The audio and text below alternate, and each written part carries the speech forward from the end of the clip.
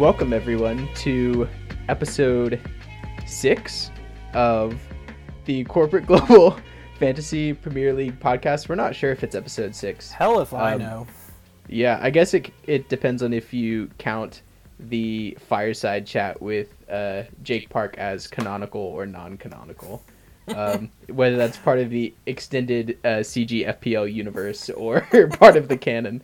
But either way, we're here to talk with you about the one and only Corporate Global Fantasy Premier League.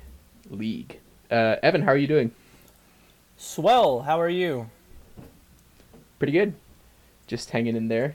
A little anxious about the upcoming holidays and whatnot. Are you traveling? I'm not traveling for Thanksgiving. I'm planning to travel for Christmas, though. Yeah. So we'll see how that plays out. What are you doing for Thanksgiving?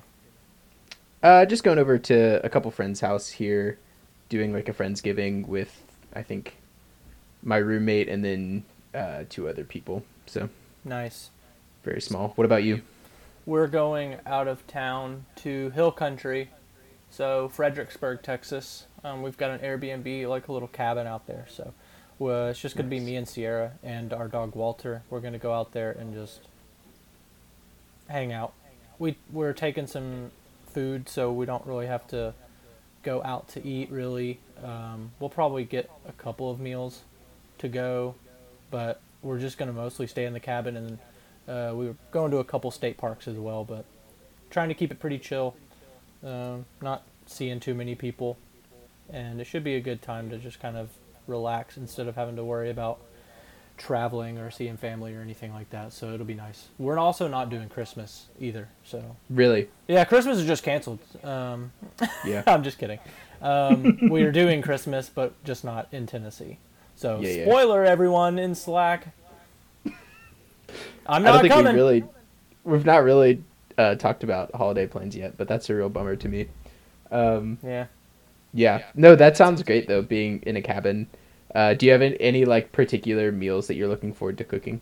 Well, so not cooking, but we're doing charcuterie for Thanksgiving. Nice. So went and bought a bunch of crackers and cheeses, no meats, because we Vegan don't boy. eat meat. Well, Or we're not totally vegan for this Okay. meal, because I bought some smoked Gouda that is not vegan. So but it's gonna be delicious. Nice. Yeah, that's enough. So it kind of goes with the enchilada antipasti name. Oh, totally. Yeah. Charcuterie. I could totally say enchilada nomin on a charcuterie board. Yeah, totally. He probably after each game like goes straight back to his office and does that. There's probably one laid out for him. Oh God. Oh yeah, for sure. There's like a little snack board for him. He doesn't call it a snack board, of course. He's calling it a charcuterie. It doesn't matter what it is. It's a charcuterie. He's classy. What's the guy who was the caretaker for them? Duncan Ferguson, is that right? Yeah, Duncan. Yeah, Big Dunk. He calls it a snack board. Oh yeah. Carlo and his snack board. That's probably his exact voice. To be honest.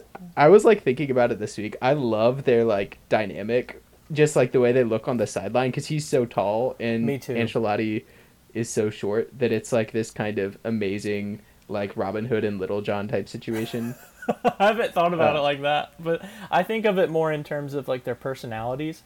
And Carlo is so reserved and calm and cool and collected and classy, and Duncan is like the opposite of that. He's like very animated, especially when he was the manager at the time. He was super animated, really feisty, wants to like crack skulls, and I love that. I love that they get along so well. It was really smart of him to keep Duncan around, especially so prominently, just because of how we performed under him and our reaction. Carlo knows what he's doing, man. I love him so much. I hope he never leaves, but I hope he never dies, honestly.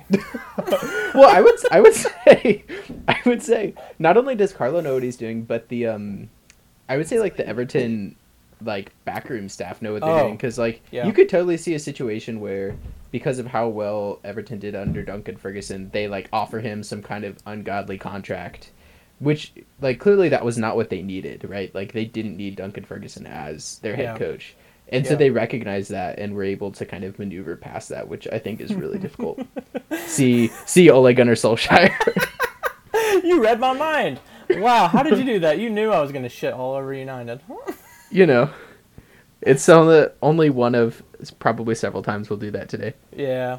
Um, All right, you want to run us right. down? Enough about. We're already enough off the about rails. What are we doing? Why are we here? Do you want to run us down the current table of the corporate global fantasy Premier League table? Sure, yeah, I'll run us down. I'll start from the top. So as always, we've got Jay Griffith with Lords of Soccer Ball sitting in first place. Although notably, Wyatt has closed the gap to under 100 points. Yes. So Jay has 611 points. He had 51 points this week. Wyatt still sitting in second place. The Winner Faces had 61 points this week, so he's at a total of 516. I'm currently sitting in third place. I had a pretty good week this week with 74 points, at a solid 500 total, or I should say around 500 total. Then we've got Evan Estes in fourth place with Ancelotti Antipasti. He had 62 points this week for 473. Spicer, right up there with him, also had 62 points this week, just within 6 at 467. And then in last place, we've got Tim with Crumbs. Not a great week with 50 for a total of 446. But still very much within striking distance of Spicer and Evan. Yeah, no movement at all. Nobody went up, nobody went down. It was interesting to see how what gaps closed and what gaps opened up a little bit. So Totally. yeah, things are kind of starting to spread out, and I imagine the next 5 game weeks are going to be huge. In the momentum of things. So particularly because we had so many people make big moves this week over the past couple weeks to bring in new players. So totally. And yeah, Jerry Groth, we're coming for you, all of us, all 5 of us. We're gonna hunt you down, and yeah, we're gonna beat you. Easy. All of us, easy. It'll be like a Murder on the Orient Express. It was done by everyone else in the league. Yep. All right, so you're gonna talk about Jay's team first, is that right? Yep, that's right. Yeah, so Jay had a total of 51 points. It was almost the joint lowest game week total for our league for this week. As you mentioned, Tim had 50 points, so Jay barely missing out on that. Just beating Tim by 1, so not a great week for Jay. Just to kind of go through Jay's game week, really he only had a couple of double point getters, and that was Calvert-Lewin and Heung-min Son, and with 13 and 10 respectively. Unfortunately, Jay captained Harry Kane, which was ended up being a big no-no, because Kane only had 4 points, so that ended up netting him 8. And then, he didn't really have much else. He had again 3 0-pointers on the bench, a 0-pointer with Gareth Bale. He had a -1 from Lamptey.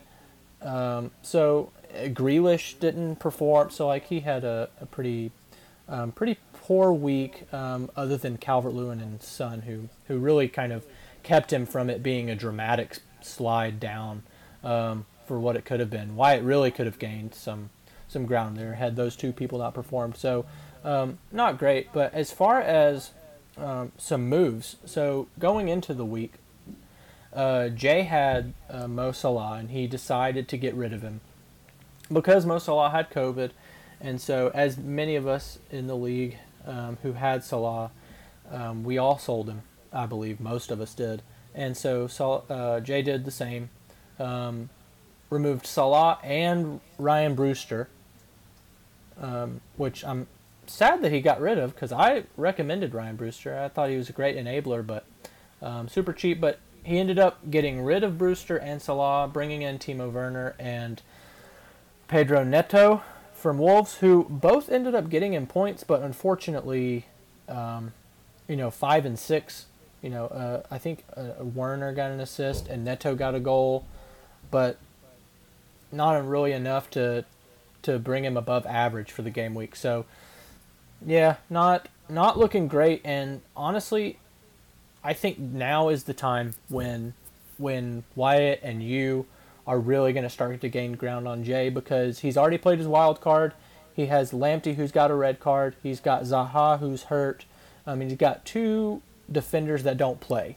So, and Gareth Bale, very, hardly any minutes. So now is going to be the time to really gain some ground on him, because I think he's showing his weakness right now.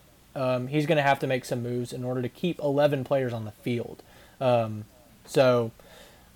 see what happens this next game week. I think it'll be interesting. Yeah, totally. It's a very interesting situation, and I agree that he does seem to be kind of leaving the door open a little bit for especially Wyatt here to come in and gain some ground.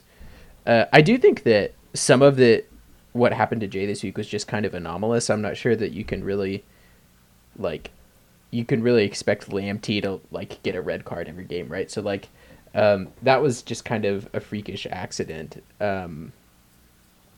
And I think I actually still stand by the kind of the praise we gave Jay for having Nathaniel Phillips, only because, yes, he didn't play in the back four for Liverpool this past week, but I still think he will be playing quite a bit, even though it was James Milner who was playing. So I don't see that as a terrible pick. I think is it Burr? Yeah, Burr for Wolves. If he's not playing, I think you should really get someone who's going to swap out and get you some points. And then also Zaha is not injured. He just tested positive for COVID. And so that has a little bit of a shorter turnaround than, a typical injury. So he'll be back in there soon. But yeah, I think that given that Jay has already wildcarded, he's definitely kind of leaving the door open, like you said, and I'm looking forward to see if Wyatt and myself can kind of take a little bit of advantage of that, get some points back here. I do think that the switch that he made, taking off Salah and bringing on Werner, essentially was really interesting. I'm interested to see how that plays out for him, because you don't often see someone, basically upgrading from Ryan Brewster to Werner and then downgrading from Salah to Neto. That's just an interesting combination of things. Yeah, 2 big swings. Yeah. So I think it could be cool. I think, it was unlucky for him, but, with all of that happening. But I think moving forward, I think Jay probably needs to target a couple things with his transfers. One, he needs to address the lack of availability from his players. So he needs to make sure he's got 11 players. And honestly, he probably needs to try to work towards making sure he has 1 or 2 solid bench spots that will play and at least get you 1 or 2 points rather than a 0. And then on the off chance they get a return, then that's great, But I think that is the biggest thing for him. But also, as he's making those transfers, not only bringing in people that are going to be consistent and reliable, but as you're doing this, you do have a bit of a target on your back. So making your transfers are going to be very important, and you're going to need to target who to bring in when. So I think as you're bringing in 1 player at a time, or maybe 2 players at a time, you're really going to have to target fixtures. That's the way I would approach it. I would make sure this next week, substitute a guy out that's not going to play, that is not going to play, bring in someone that is going to play, but will also have a really, really good fixture that you can get some points off of. Because I think he's got enough good players that he'll be okay, but in order for him not to slide, and even in order to gain some ground, he's going to have to get he's going to have to get some points from somewhere else. And I think bringing those players in and getting like 5 to 10 points from someone that you just brought in is going to be huge. So Totally. that's the only way he's not going to be able to slide down, I think. Yeah. No, I totally agree.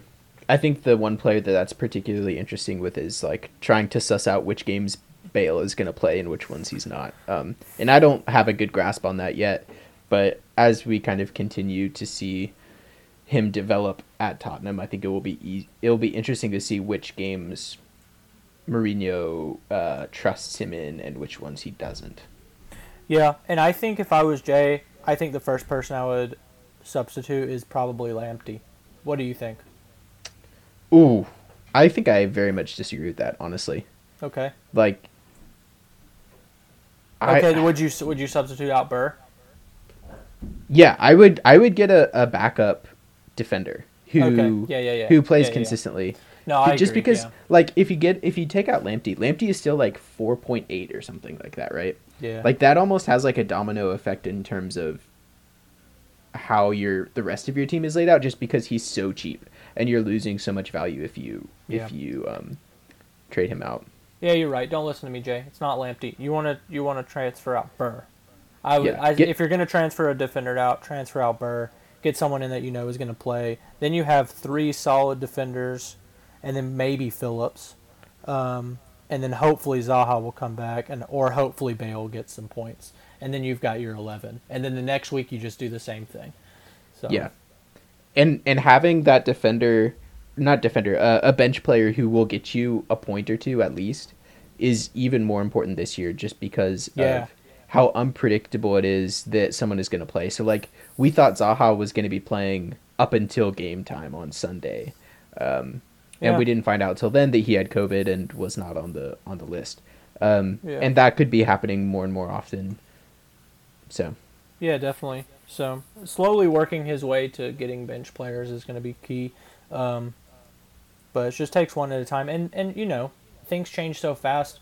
After this, assuming Zaha doesn't play, but he's able to somehow field 11 players, Zaha will come back the following week. Like, he's coming back in a week or two. So yeah. I don't think your offense necessarily is in trouble. It's just having to wait it out and hoping that other players pick up the slack while he's out. So Yeah. anyway, that's all I got to say on Jerry Groth. You're still in the lead, so Yeah. what can No we say? big complaints there. No. All right. So I'm going to talk about Wyatt's winner faces, and we've got a lot to talk about here, Ooh-wee. mostly because Wyatt played his wild card this week. So he's got fresh, crisp players out there on the field, just fresh out of the box. So I'll just run down his new team if that is okay with you, Evan, and then Do it. maybe like talk about like one or two players that I thought were particularly interesting. Yeah. So at the back in goal, he's got Martinez from Aston Villa. He's got Ben Chilwell, Hector Bellerin, and James Justin from Leicester in the back. He's got Cleach, Grealish, Ziyech, and Son in the midfield, and then Timo Werner, Dominic Calvert-Lewin, and Harry Kane up top. And on his bench, he's got McCarthy, Neto, Vestergaard, and Walker Peters. And, I mean, I'm looking at this team, and I think it looks very strong. It's very, very kind of... The value is very much spread out across the team. You'll notice he doesn't have the kinds of De Bruyne or Salah in the midfield, which I think is interesting. But I think probably... when I saw this come kind of over the wire, the two things I was most excited about were him picking up Hector Bellerin and Ben Chilwell in the back. Oh, yes. Oh my gosh. I don't know if you watched the Chelsea-Newcastle game, but man, like I was kicking myself for not picking up Ben Chilwell before this week because like he literally plays like a midfielder. Like he covers the back post on corners from the right side. So he's like literally going for every corner essentially that's past halfway past the goalkeeper. So like I think that's a great shout. I think like there are going to be games where Chelsea leak goals. I think that's true, but I think, over the past couple weeks have proven themselves against the smaller teams that they're not necessarily going to leak goals against. The small fry. Yeah. And so I think the Ben Chilwell pick is awesome. I think Hector Bellerin's kind of in the same position, like basically a midfielder who's positioned as a defender for fantasy purposes. And obviously he was one of the kind of weak leaders this week. So yeah, I love those two picks. I love those two players. I love watching them play. I think they've been criminally underrated so far, and I think especially Bellerin continues to be criminally underrated in fantasy terms. So yeah, other than that, I think he's in good position. I don't have too much else to say because we've got a lot of players who are kind of in other people's teams here at the moment. What are your thoughts, Evan?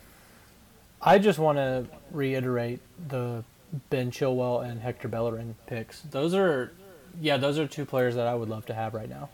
Yeah. I want a Chelsea defender. Ben Chilwell would be a great one if I could afford him. Who do you pick if not Ben Chilwell? Because to me, he's like the only real pick. Maybe Reece James. Oh yeah, that's a good point. Yeah, I think it would be between those two. Yeah, because Chilwell's playing left back and James is playing right back, right? Yes. Yeah. And then maybe one of the center backs, if I couldn't do either of those. But I think Reece James he's nailed on his spot, and I think, I think he's fairly cheap, so there's no reason not to get him or Chilwell, I think. But that was a good jump on what everyone else is going to be doing. Everyone's going to be wanting Chelsea defenders, and I think a lot of people are going to be wanting Hector Bellerin specifically.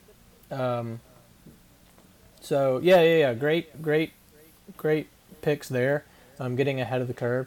I want to say that this is kind of the opposite of Jay's problem. Wyatt, instead of having not enough players, he has too many in a way. And maybe not necessarily too many players, because it's nice that all of his players play, except maybe the backup goalie. I think you can argue that you don't necessarily need a playing backup goalie. You could always do a 4.0, the backup goalie to the goalie that you do have that's already playing. So, like, he's got Martinez from Aston Villa. So, get the Aston Villa backup keeper. Or vice versa, pick McCarthy's backup. That way you're fairly certain that one of them is going to play. You don't have to do that. You can rotate goalies. I hate doing that because I know I pick wrong every time. I would rather just pick one and stick with it, but that's just me. That's just how I like to play. Obviously, it didn't work out for him this week, but some days it might. So I don't want to tell him necessarily to change that up specifically, but that's just the way I play. But I think having Neto, Vestergaard, and Walker Peters, I know a lot of them are cheap, but and then Cleach. How do you say it? I said Cleach, I think, but Cleach. I think I've heard people say Click too. Anyway, but having Cleach and Neto and Grealish, they're all kind of like cheapish. You're spreading out the money a little bit too much, in my opinion. So I think you don't necessarily need that much money on your bench. Yeah. Because I think Walker Peters is kind of expensive now, or 4.6. That's not too bad, but I don't know. I think there is room for Wyatt to downgrade a player or two and upgrade another player to have a stronger 11, and then like have a set 11 and a set backup. You know what I'm saying? Rather than like rotating a lot, which it looks like that's what he's going to have to be doing. He would have to be rotating Neto and Cleach, McCarthy and Martinez. Would he ever want to play Walker Peters? It's like he's going to have to be rotating a lot. That's just a lot to think about. So I personally would maybe tighten up those funds, downgrade somebody, upgrade someone else. So that way you have a set 11 and a set backup. And you don't have to rotate as much. Maybe have one spot where you rotate. I don't know. And I think that, like, White is in a perfect position if he was defending from first place, but since he's chasing, and is at such a disadvantage to Jay right now, he needs more, like you were saying, more like high priced players who will get you explosive game weeks, basically. Yeah, definitely. Like, if this was Jay's team that we were talking about looking like this, I don't think I'd have as much of a problem because he's in the lead. He's just maintaining it. Wyatt needs to be a little bit more aggressive if he actually wants to win. So he may want to stay in second. I don't know. Yeah. But if Wyatt wants to surpass Jay, I think he's going to have to be a little bit more aggressive. Not to say that this team is bad at all, but I think there's definite room to be more aggressive and still be safe. Yeah. Before we move off of Wyatt, because we were talking about Chelsea defenders, can I just drop a hot take that I have been thinking about quite a lot? Go for it. I think Chelsea's going to finish top 2. Oh, wow. And the reason for that is they're the only team, like, we ragged on them, and we, by like every soccer fan basically, for their transfer market hijinks, right? Like bringing in so many attacking players, having like redundancies at positions. But that looks pretty good right now, right? Like, yeah, they are able to cycle people in and out, both in defense, right? So like you've got Reece James, you've got Ben Chilwell, you've got Thiago Silva, and you've got Rudiger or Zuma, right? As Piliqueta, right? And Azpilicueta and Christensen, right? Like all of those people are could be starters, right? And have been starters for Chelsea at one point or another. And then you've got, Conte, you've got Mason Mount in the middle. Those are probably more or less set, I would think. And then you've got Kai Havertz, you've got Pulisic, you've got Ziyech, you've got all of these people, Giroud and Abraham, right? Werner. Like, there is so much capability to just sub high quality players in and out of that team that I think, especially over the course of the whole season, that's going to be much more important than we think it is right now. Yeah. I don't think we gave him enough credit. I think you're right. Just because we see now with COVID, with international breaks, and also with Champions League and Europa League, like they have a lot of games. Yeah, I think a lot of us were a little short-sighted to that, and they played it safe by spending a lot of money, making sure that they have quality players that will always be on the field. So, yeah, I don't know that I'd be surprised if they finished top 2.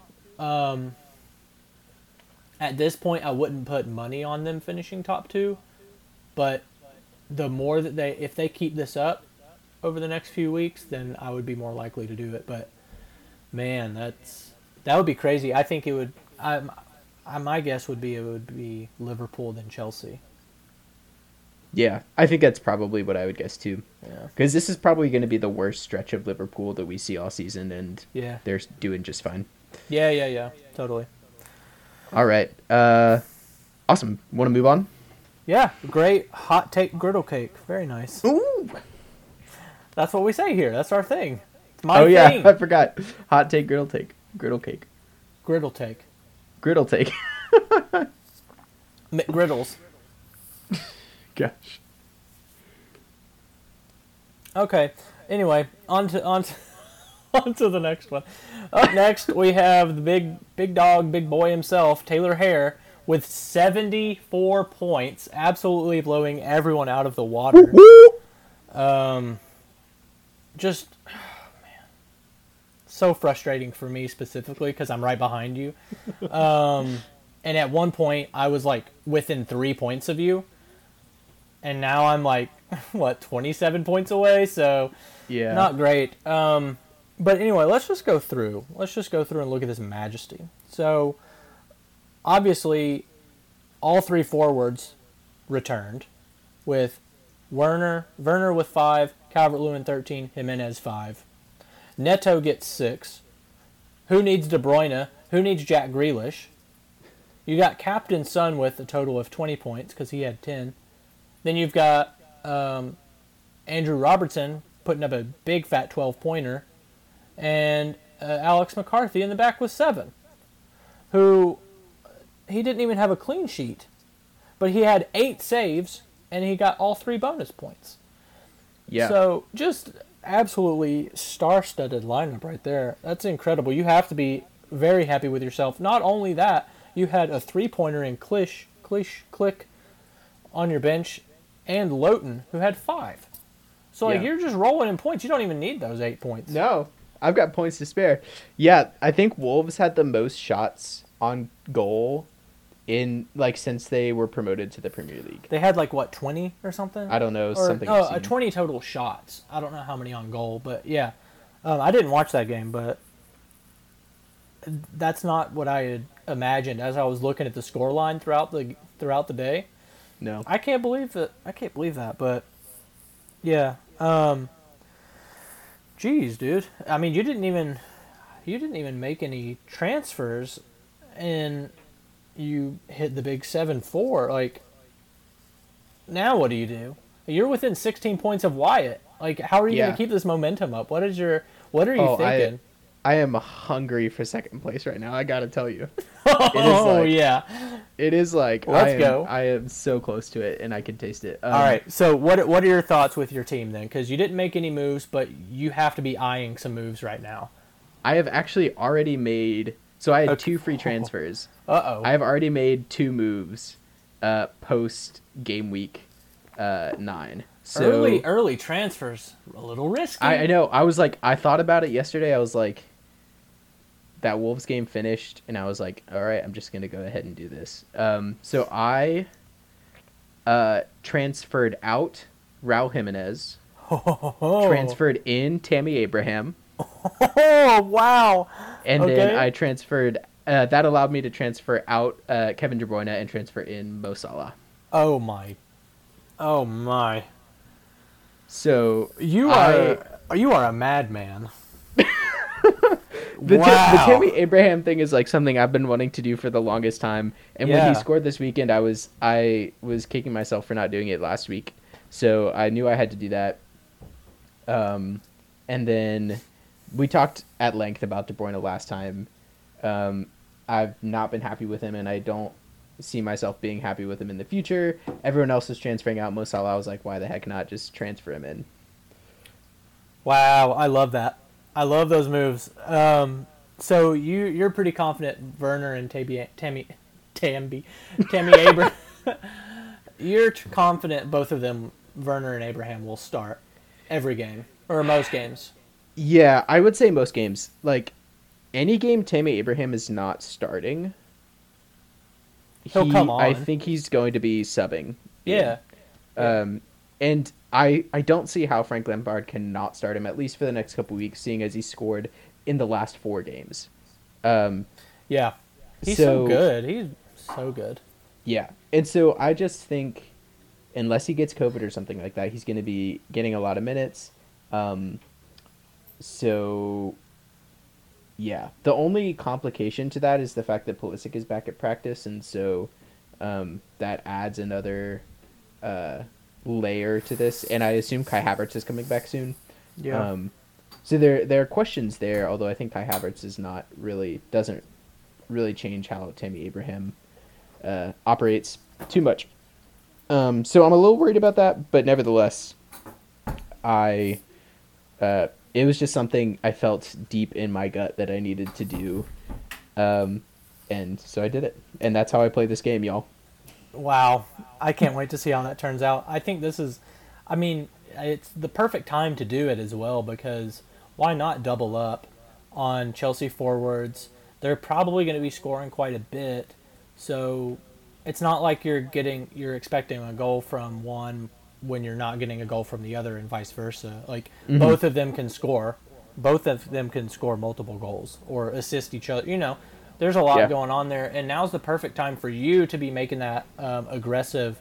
I wouldn't say risky. I don't think it's risky, but I think it's aggressive, because you could easily be spending that money on anyone else. But you're doubling up on Chelsea. So if it pays off, then you're going to be in second place next week, probably. Yeah, I would just love to blow past Wyatt. I say if it comes off, then yeah, you'll surpass Wyatt in the next couple weeks. But who knows what Wyatt's going to do. Yeah, But you have the potential. And, of course, that is if Salah also performs as well, but assuming he sticks to his typical routine. But, wow, that's exciting. We heard it here first, y'all. We already know what his moves are. So go ahead and lock it in and make your moves to counter it. However you need to do that. Now I need to figure out what I need to do. totally. Yeah, and it was also just serendipitous because I had forgotten that I had 2 free transfers this week. Man, I thought I only love had it. one.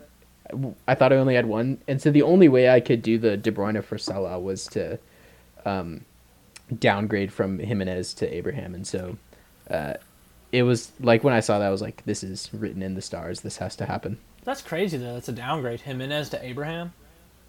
Yeah, Jimenez was like 8 something, and I think Yeah. 8-4, and Abraham was like 7-6 or something like that. Jeez. Wow. Okay.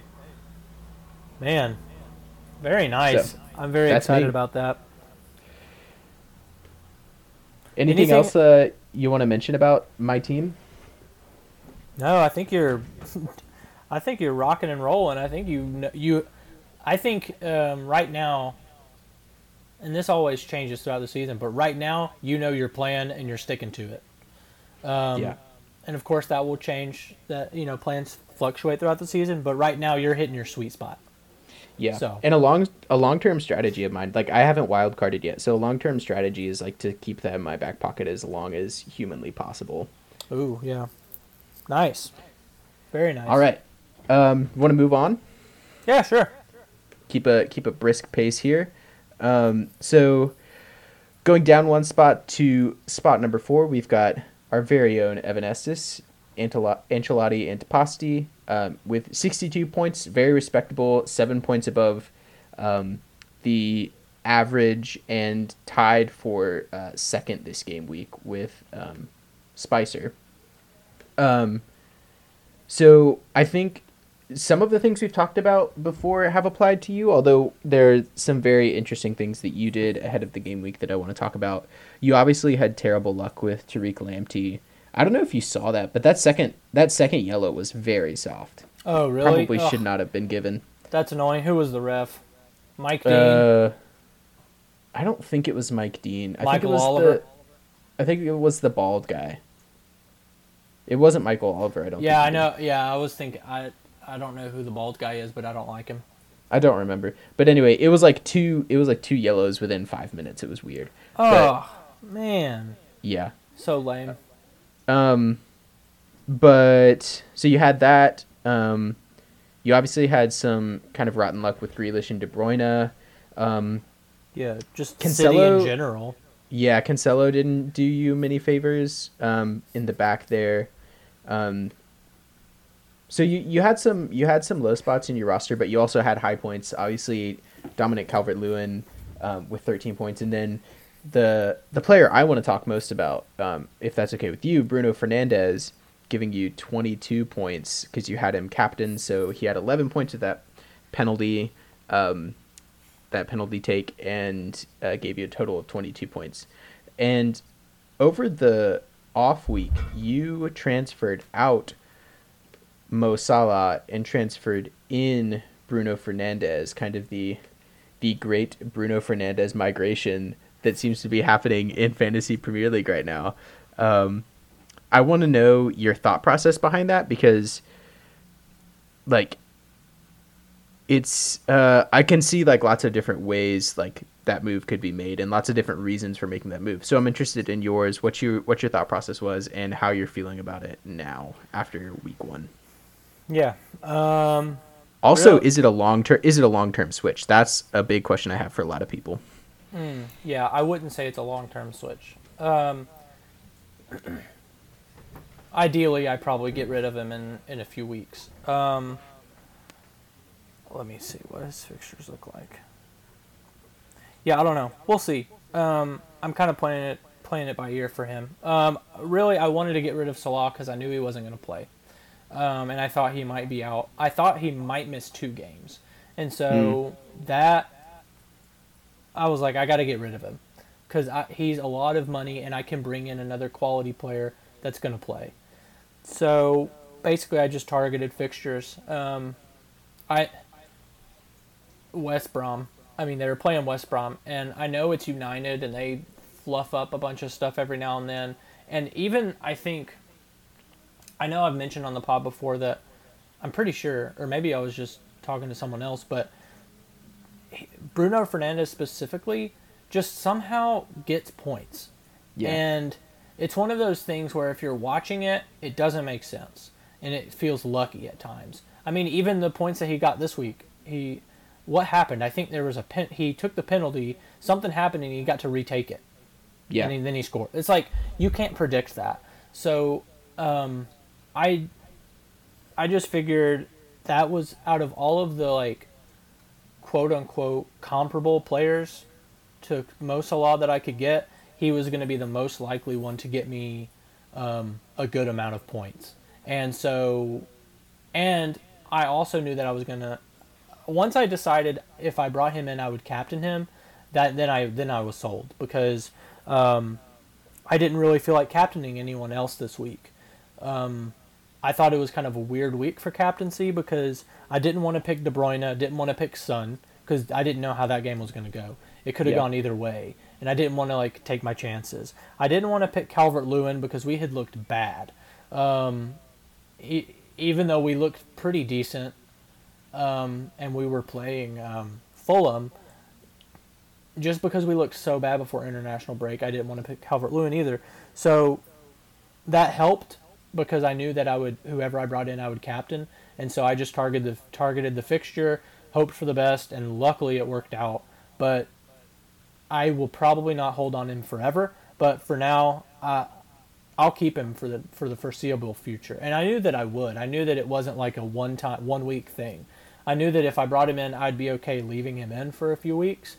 Mm-hmm. And over the course of 4 or 5 weeks, I think he'll do fine. I think he'll probably even match Salah. So I think, because Liverpool have some tough fixtures ahead. So that was my thinking. I was like, if I can get someone cheaper that's going to match Salah, I'll just do that. Even though he plays for United, I'm not going to watch him play and just hope for the best. And it worked out this week, so hopefully it works out next week too.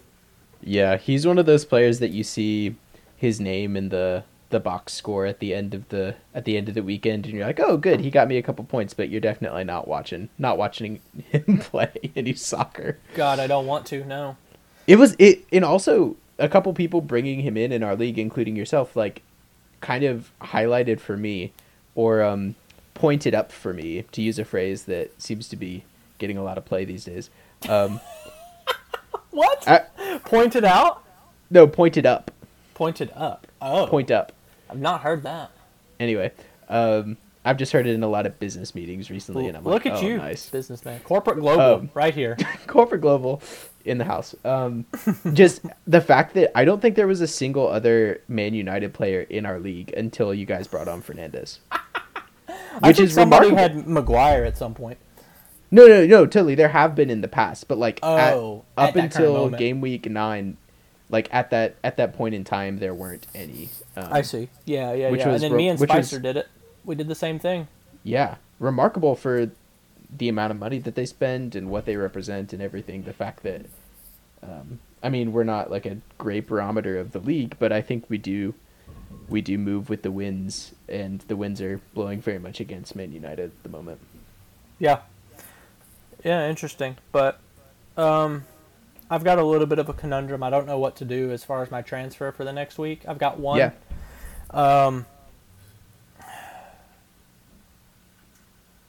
I'm fine keeping Lamptey and just playing Charlie Taylor, but he plays Manchester City.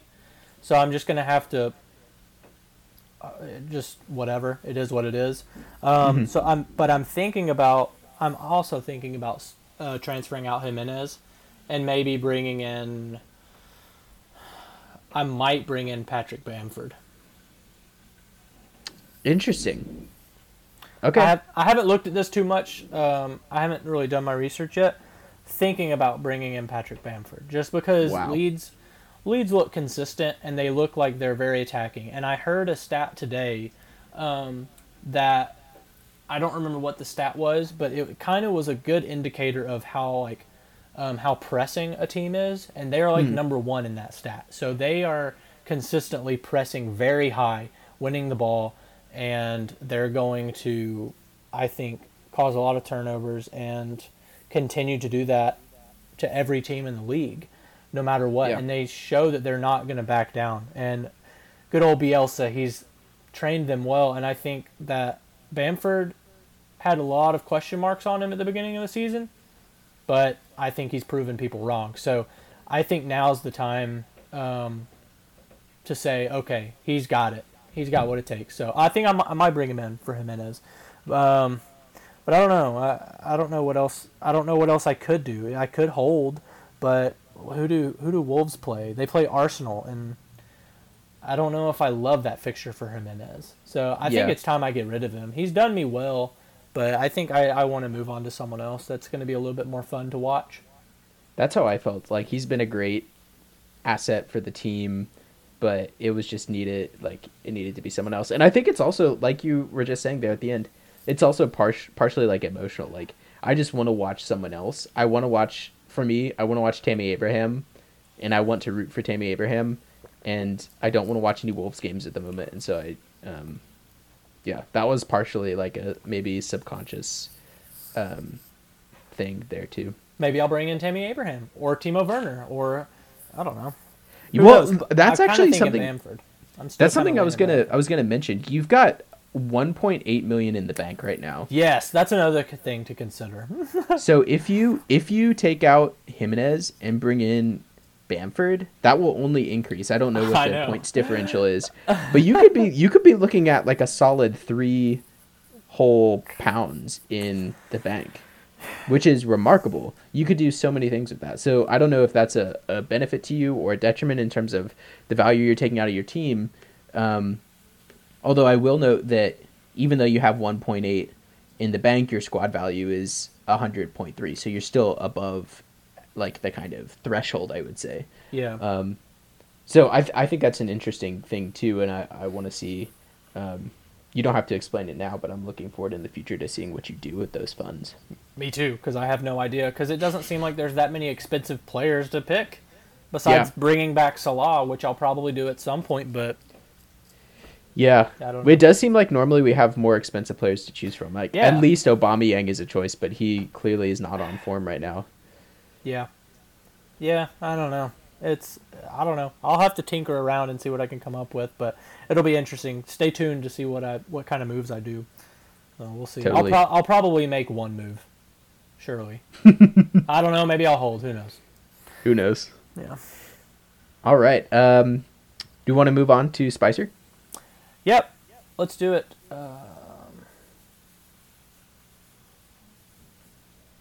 All right. Big Daddy Spice. First thing I want to mention, what were you going to say? Are you going to mention his name change? Yeah. Okay, good. So the first thing I was going to mention is Spicer has now gone by the team name of all caps change name. So I'm assuming that that's a placeholder. So Spicer, if you're listening to this, don't forget to change your team name. Unless you did it on purpose as a joke. In which case, it's kind of funny. I think it's pretty good. So I don't know what your plan... I don't know for sure what the idea is there.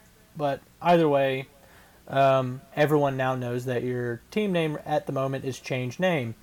Can I ask you, like... Yeah. What do you think led Spice to want to change his name? Let's assume that it's intentional. He's either changing his name to change name or something else. Oh, why would you change your name in the middle of the season? Okay. Well, it was his team name was Spice B Duncan. So I think one thing is players don't dunk in soccer. The other thing is, think about it this way. Why do teams change names? Like actual sports teams. Why do they change names? They move to a new city. Oh. Maybe Spice's team has moved to a new city. Oh, interesting. It's like a Las Vegas Golden Knights type of... Actually, that was just a new team. But anyway, maybe his little franchise here, his team has moved to a new place. I don't know. Yeah. I think you could also think about it in terms of like changing your name or rebranding gives you like some kind of a boost, right? Like Yeah. I'm watching The Wire right now, Yeah.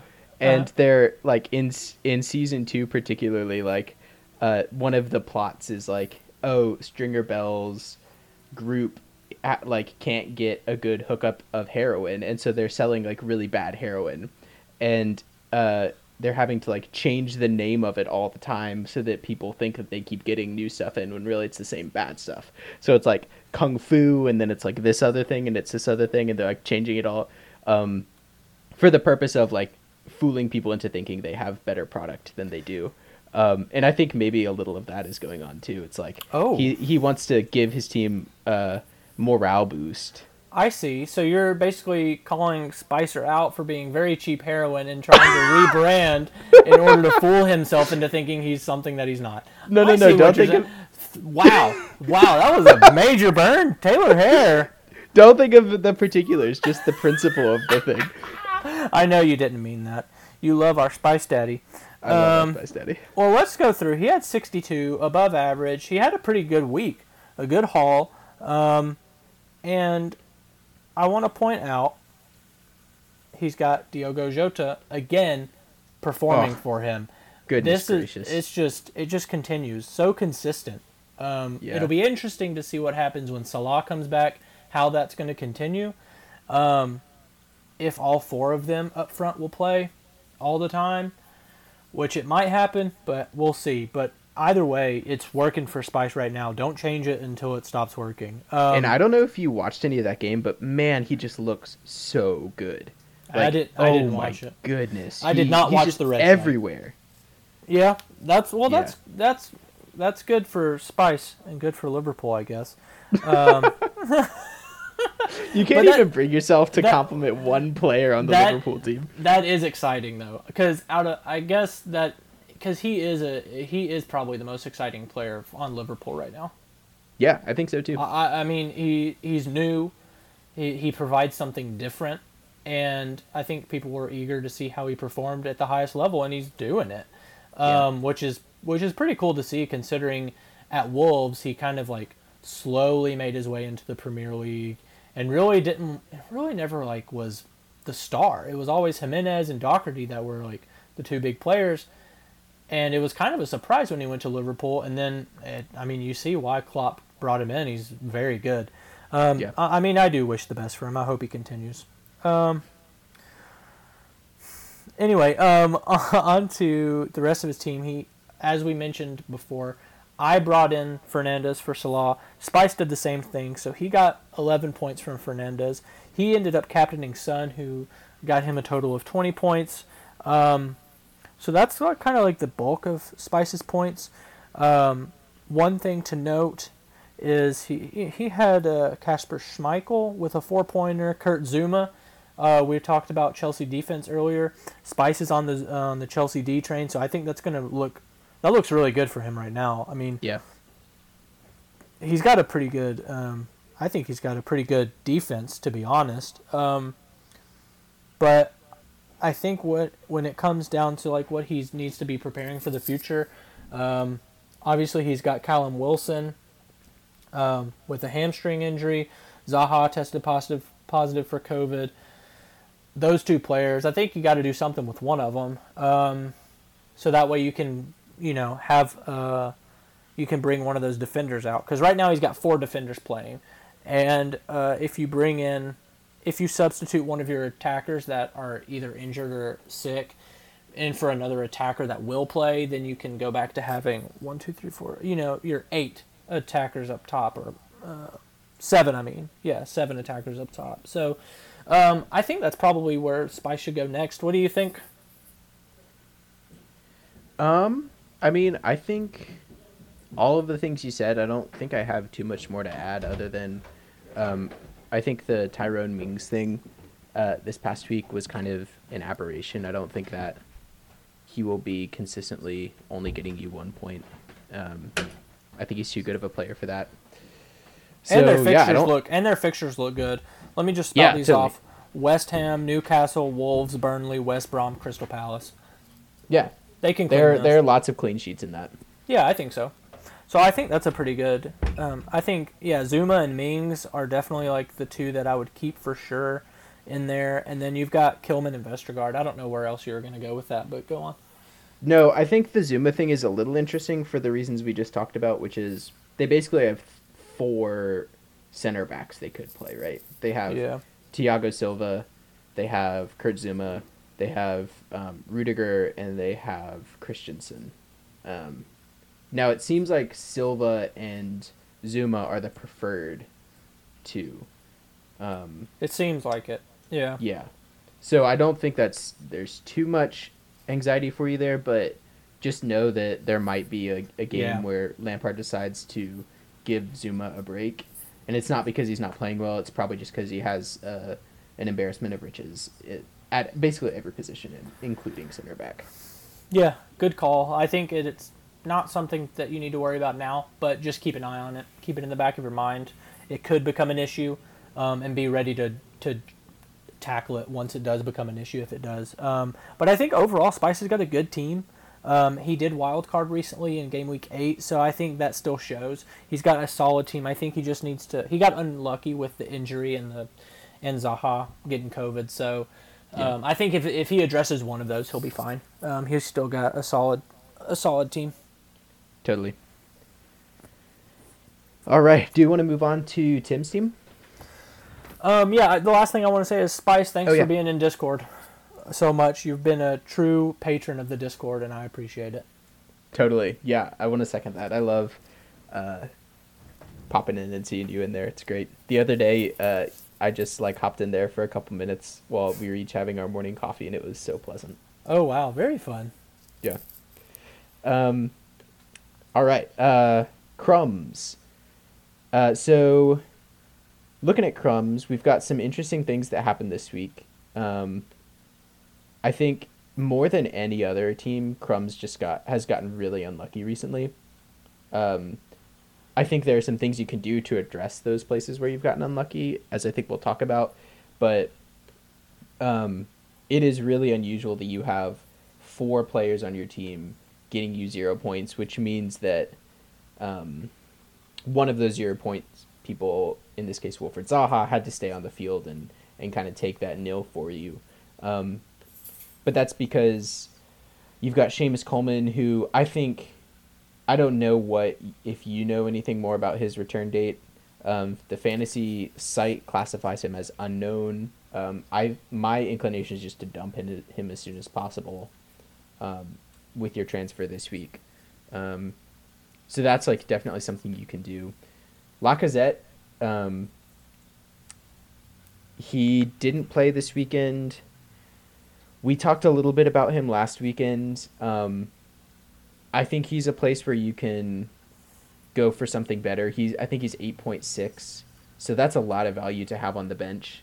So I might suggest doing something about him.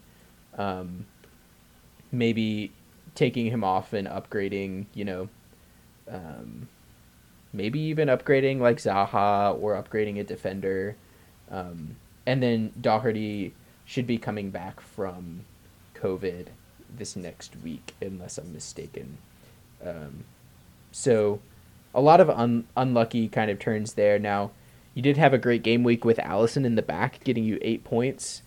You had a great game week with Balbuena in your defense. You had Son and Calvert-Lewin, even though it was a little unfortunate that you captained Grealish instead of, I think you've been captaining Son mostly recently. No, actually, he captained Bamford last week, which I thought was fascinating.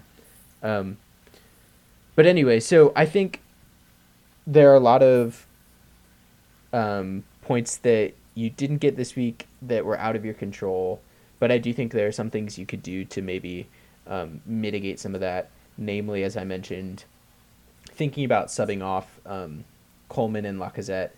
I think over the weekend you took off Foden and brought in Ziyech, which I think was great. You got rid of Aurier and brought in Doherty, which didn't work out for you this week, but I think is a good long-term thing. And then you took out Dunn and brought in Balbuena, who I'd never heard of before, Fabian Balbuena, but has gotten 6 points the last 2 weeks. It looks like clean sheets the last 2 weeks for Burnley. So lots of promise there. I don't know, what do you think, Evan? What stands out to you?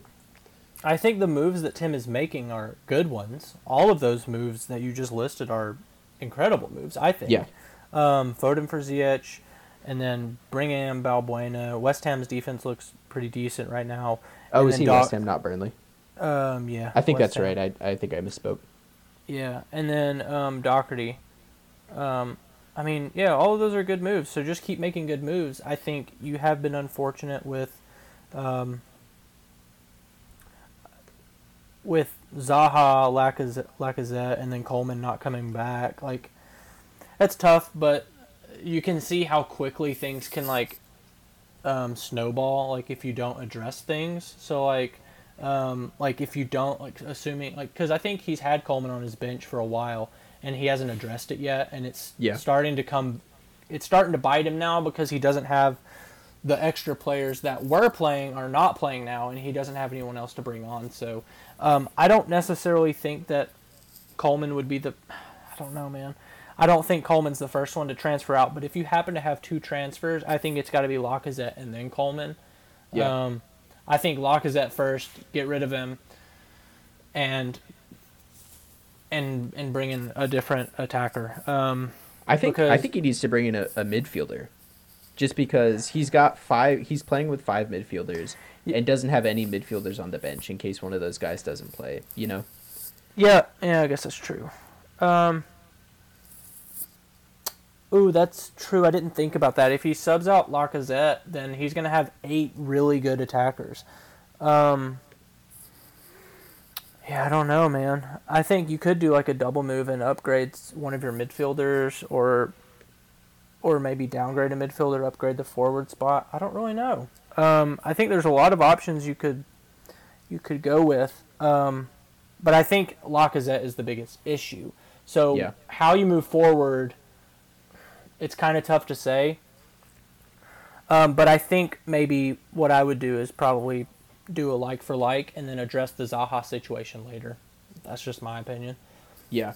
I'm a fan of people not just transferring out Zaha, not only because I like Zaha, but I think that it seems to me that like stints of people being out for COVID are getting shorter. You know, like people are staying out like one game week basically. And so I don't know if Zaha will be back this next weekend, but yeah. I mean, obviously you do what you got to do, but I think keeping him isn't the end of the world. No.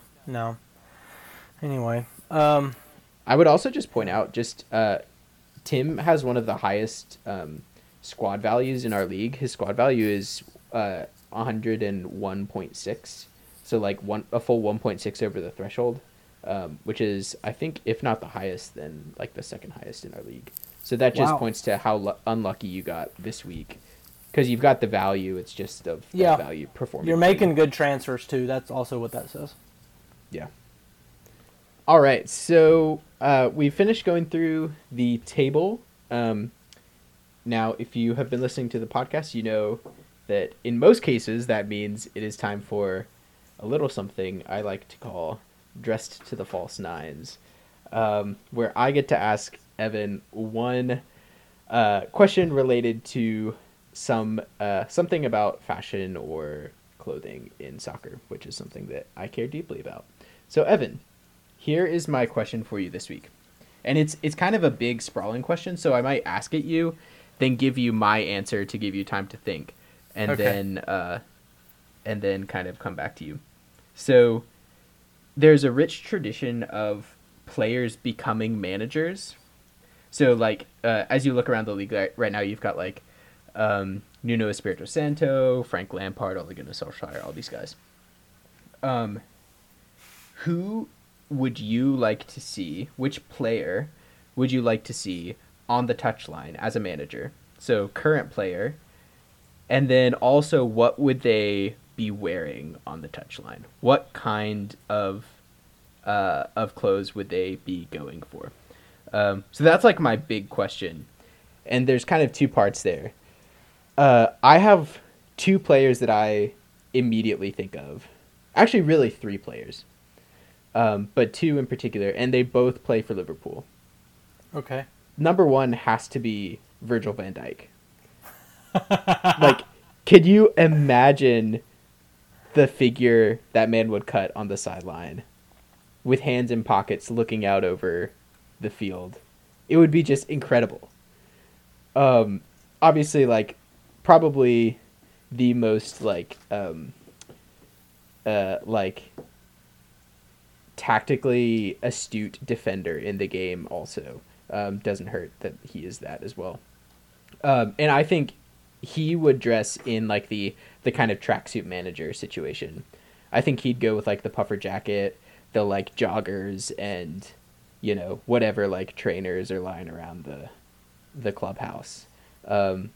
I think maybe he would sometimes dress up, go with the suit, but I think as a rule he would probably be more in the Frank Lampard school of managerial fashion. Maybe you disagree with that. Yeah, I do. Oh, interesting. Talk to me. I think VVD's wearing an all black suit. He's going to be as intimidating as possible. He's like Diego Simeone style? Yeah.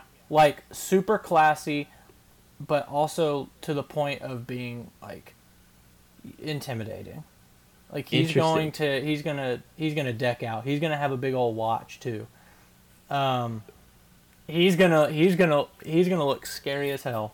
See, that's what I hope would happen. But I think maybe realistically, I think he might go with more the tracksuit thing. But man, gosh, I would love that to be the case. Yeah. Like Coaching kind of like he'd be Netherlands? kind of a Zidane character almost, right? Yeah. Yeah. Except less of a buffoon. Zidane's not a buffoon. He's kind of arrogant. Sure, but that doesn't mean he's a He buffoon. headbutted somebody in the World Cup. Yeah, the guy was like racially abusing him. Oh, was he? Yeah. I don't really remember that, to be honest. It was Yeah, so long. I was so young. That's it's what it was? His God. family is like Moroccan, and is like French Moroccan, as opposed to like whatever kind of like other kind of French is perceived by some people to be more French. But anyway, Wow. that was I like had no idea. Yeah. But If you read I don't know. Claudia the Rankine's Citizen, headbutt is hilarious. She has a part about it. Interesting. Very interesting. Anyway, I still think he's kind of like... He's definitely has like an air about him.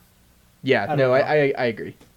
Um, And I think Virgil van Dijk has a little bit of that air too, right? There's like an aloofness to him. I guess he kind of does. But I think it makes for a very good visual on the sideline. Yeah, for sure. yeah. Definitely. Oh, he would be incredible because he's so tall too. Yeah. He's got long hair, man. Right. Oh, if he doesn't put it up in a ponytail, if he lets it go. Wow. Wow. Yeah, I was That would be picturing ponytail awesome. the whole time, but if he put that thing down, wow, that would be amazing. Yeah. Beautiful. With a suit. It would be beautiful. Wow. Absolutely beautiful. Who else were you thinking? The other person I've like always thought this about him. I think Andy Robertson would make a great manager. Really? Interesting. Yeah. Tell me why, because that's not somebody I would pick like off the top of my head. He strikes me as being like ultra competitive. And maybe this is because they're both Scottish, but I would think he would be like a Brendan Rodgers type of manager. Like kind of a hard ass. Probably kind of like aggressive, but like really just like prize hard work above everything else almost.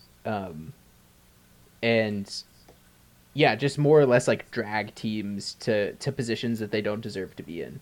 I think he'd be that kind of person. Yeah. Interesting. So those are my two. I thought you had three. Oh, my third one was, and this I think could actually happen, even though it doesn't seem to be like forwards who are normally players who become coaches. It seems to be more like central midfielders or defenders. But I think Raheem Sterling would make a great coach. You think that? Really? Yeah. Think about how long he's played for Pep Guardiola. Yeah. That's true. and he's like the most like he's just like so aware of the field when he's playing, even as a forward. Like obviously he's got like his eyes set on the goal, but he's like moving in a way, and this I think is partially down to Guardiola, that is like very much in touch with the rest of the team, and I think that's something that you would need as a manager. Have that kind of spatial awareness. Interesting. Very interesting. All right, well, I'm trying to see if I have... I'm just looking through real quick before I give you mine. Okay. So give me just a second. Because I want to have two. Okay. If I can get two. And I think, just to kind of continue while you're doing that, I think Raheem Sterling would be like a... he would be where like Jose Mourinho is right now in terms of fashion. Like he wouldn't be the kind of Zidane like dressed up with the suit and tie all the time, but he also wouldn't be the Frank Lampard kind of slouching around. I think he'd be something a little bit in the middle, maybe like a chore jacket and trousers or something, which seems to be the Jose Mourinho MO at the moment. Yeah. So I've got a fun pick. So I'm gonna try to do two for you. I'm gonna do a fun pick and like a more serious pick, I guess. Okay. Let me see. I'm really excited about my fun pick. My fun pick is a current Everton player. Of course. Yeah.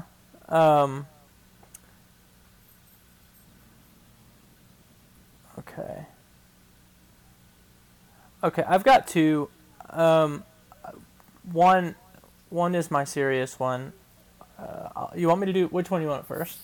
Give me the serious one first. Okay, we'll get the serious one out of the way because I think it's more of like a realistic. It's more of a realistic one, and then the second one will be more of like, wouldn't this be fun? The one that I think could actually has a good chance of like actually becoming a Premier League manager, kind of following in the steps of Frank Lampard, but I think it's going to be Azpilicueta. Interesting. Yeah, because he was captain for so long at the club. I think he'll probably do a similar thing, and I think you're right. It's always like defenders and not necessarily super attacking players. Frank Lampard, of course, and Solskjaer, yes, but a lot of like goalies and defenders like that are very aware of like the entire field seem to like do pretty well as managers, and midfielders as well. But you really see that kind of mentality from those sets of players. So I think Azpilicueta. Who else? Who else is also? What's his name? The assistant from Aston Villa. John Terry. John Terry? Yeah.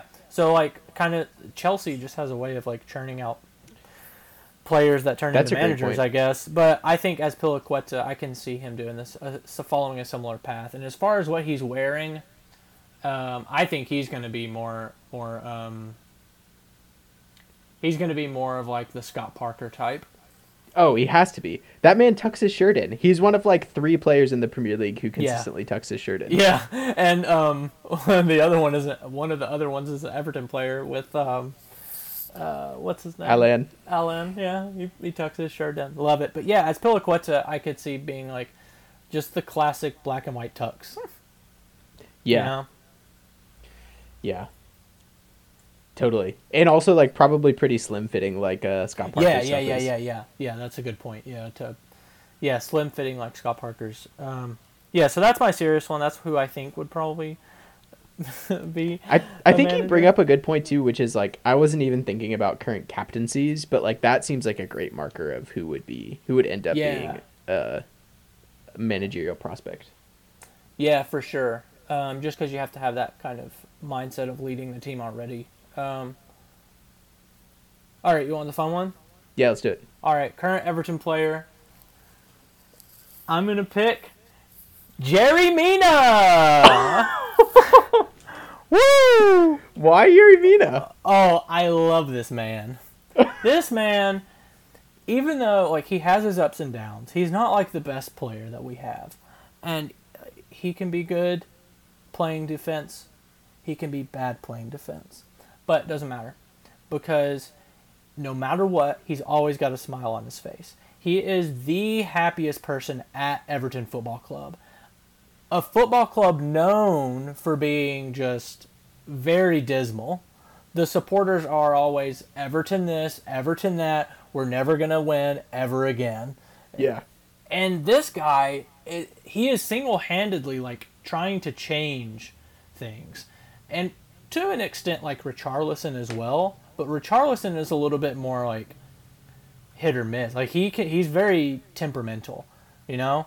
But Yerry Mina is just he just exudes happiness and joy. He's always dancing. He's always like goofing off. He's like trying to have a good time, and I really appreciate that from him. And there's even like stories from like him chit chatting with the Everton staff and like the cooks. And there was like a specific jelly roll that he liked, I think. And for some reason they like didn't have it one day, and he was like, "Where's the jelly roll?" And then they brought the jelly roll back for him. So, like, he's just, like, a huge personality. I don't necessarily think... I think if he did go into coaching, I don't think it would be, like, at such a high level. But I think he would be so great at, like, a youth level. Like, at a kid's coach. He would be incredible. Just because he's so much fun. And I think he would probably... If he ended up having to, like, wear... Like, if he was on TV and he was wearing... obviously, he'd be wearing clothes. But I think he would probably do... I think he would be more in the line of like streetwear, like Pep Guardiola streetwear, but with bright colors. So he'd be like pretty fun. Nice. That's kind of what I'm thinking, like blues and yellows. Probably because of Colombia, where he's from. But I think he'd probably be repping that a lot. But I think he'd be. I mean, I could see him in like bright pink. Like he would look good in any color. Like yeah, Yeah, that's who I would love to see on a sideline one day. I would love for my kid to go learn from Jerry Mina. Yeah. Let him be a teacher. Let him be a child care. Just whatever. My kids can go be with Jerry Mina. They'll learn happiness from him. Like totally. He's just such a great guy. So I love him. Yeah. Here's to you, I think Jerry. you could also. Even, like, you mentioned the youth team thing, but you could also, like, say that might even translate to being, like, an international coach, too, right? Because, like, so much of international coaching is about, like, motivation, as opposed to, like, just straight tacticianship or whatever. Like, that could be a possible thing there, too. Yeah, totally. But, yeah. Dude, as you were saying that, I had this vision. What if... Because this I think is probably more likely to happen, and it would crash and burn, I think, pretty badly. I could totally see Jordan Pickford trying to become a manager. Oh, God. Yeah, I could see him trying. Like, as an ego thing. Oh, God. Yeah. He's really grinding my gears. I mean, yeah, understandably. But he would definitely be just... He would be... You know what? He would be the Bobby Knight of the Premier League. Oh my gosh. He would wear a sweater vest. He would throw things onto the field. That's what he would do. Totally. Did you ever see the photo of him where he had on his boots he had like sewn in the words "Get the rave on"? What a lunatic. Of course he did. What? Oh my gosh. Yeah, I wonder how many EDM concerts, like EDM festivals he's been to.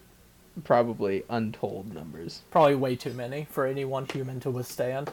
And you would probably know if you were at the same one with him, too. He's very tall. Yeah. Yeah, you would know because he's over there punching the ground. Tripping balls on LSD. He's just punching the ground. He is probably not a happy drunk, I would say. Oh, yeah, no. I wouldn't think so either. Kind of like Harry Maguire. They both seemingly. Kind of... Yeah. All right. I hope he never becomes a coach. Yeah, totally. Before we get into libel territory, let's move on. All right. All right. Last thing. What games are you looking forward to this week? Oh yeah. Oh, great. I had that pulled up and then I moved off of it to look at different players. And today. So I can give you mine if you want to take a second to look at them. Yeah, go for it. I think the one that is probably, I don't know if it'll be on your list, but it's definitely on my list, is Chelsea Spurs. These are two teams who are both in the ascendancy, kind of meeting at pivotal points in the season for them. They both kind of need, and if they want to finish, top 3, top 4, they need to capitalize on the momentum that they've got going. So I think that'll be really interesting and tactically extremely different teams. So it'll be fascinating to watch those two meet. And then the other one that I was excited to see was, I'll say it so that you don't have to, which is Everton Leeds. Yeah. I think Everton Leeds is going to be a doozy of a game. Just goals and goals in that game, probably. Yeah, I was going to say that one as well, to be honest. Well, not just because of Everton, but honestly because I think that's going to be a really good game. Really good test of where these teams are at. And I think it's just going to be an onslaught of attack. Now, watch it turn out to be like a 0-0 draw, but I think there's going to be lots of goals in this one. So that's going to be a lot of fun. I think probably Bielsa and Ancelotti probably have a lot of respect for one another, so I think that'll be fun to see too. Yeah, that will be cool. The other one that I'm interested in is Manchester City Burnley. I think Manchester City are going to destroy Burnley. Just and like a. Let me go, okay, you had a hot take. I'm going to give you a hot take right now. Give me a hot take. And this is a hot take prediction. This is not a hot take. This is a prediction. I think Manchester City is going to score 5 goals on Burnley. Whoa! Hopefully none of those go to Kevin De Bruyne. That's all I can say. Yeah, you're going to be hoping. I think they're going to score 5. Oh man, just as a reaction to the past couple weeks. Yeah, that, and well, I'm just guessing at this point, because if I was being sane, I would say they're probably only going to score 1 or 2, but I'm just gonna go out on a limb and say they're going to bounce back. I've got to put that positivity into the air. Kevin De Bruyne is going to have a goal and a couple of assists. It's going to be great. I'm going to captain Kevin De Bruyne, I think. Oh, you heard it here first, folks. Now I got to stick to it. I got to stick to my guns, put my money where my mouth is. We've got a Kevin De Bruyne. Yep, Kevin De Bruyne captain against Burnley. They're going to score 5 goals.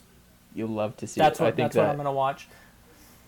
I think for the sake of our Manchester City loving friends, I would also love to see, because I think they'll probably win, like one way or the other. I would love to see them put Burnley to the sword. I think that would be great. Yeah, they need it. Manchester City needs it for sure. Yeah, I think it would be good for the league, like the parity of the top 4 teams, for that to happen too. Yeah. All right, there you have it, folks. We've got our games to look forward to. We've run down the table. We've talked about some possible future managers in the league. Is there anything else we want to get to, Evan? No, that was a long one. That was a doozy. So if you're still with us at this point, thanks. As always, we appreciate your patience. All right, well, I guess I will see you next week, Evan. Thanks for being here. All right, happy Turkey Day. See you later. Bye.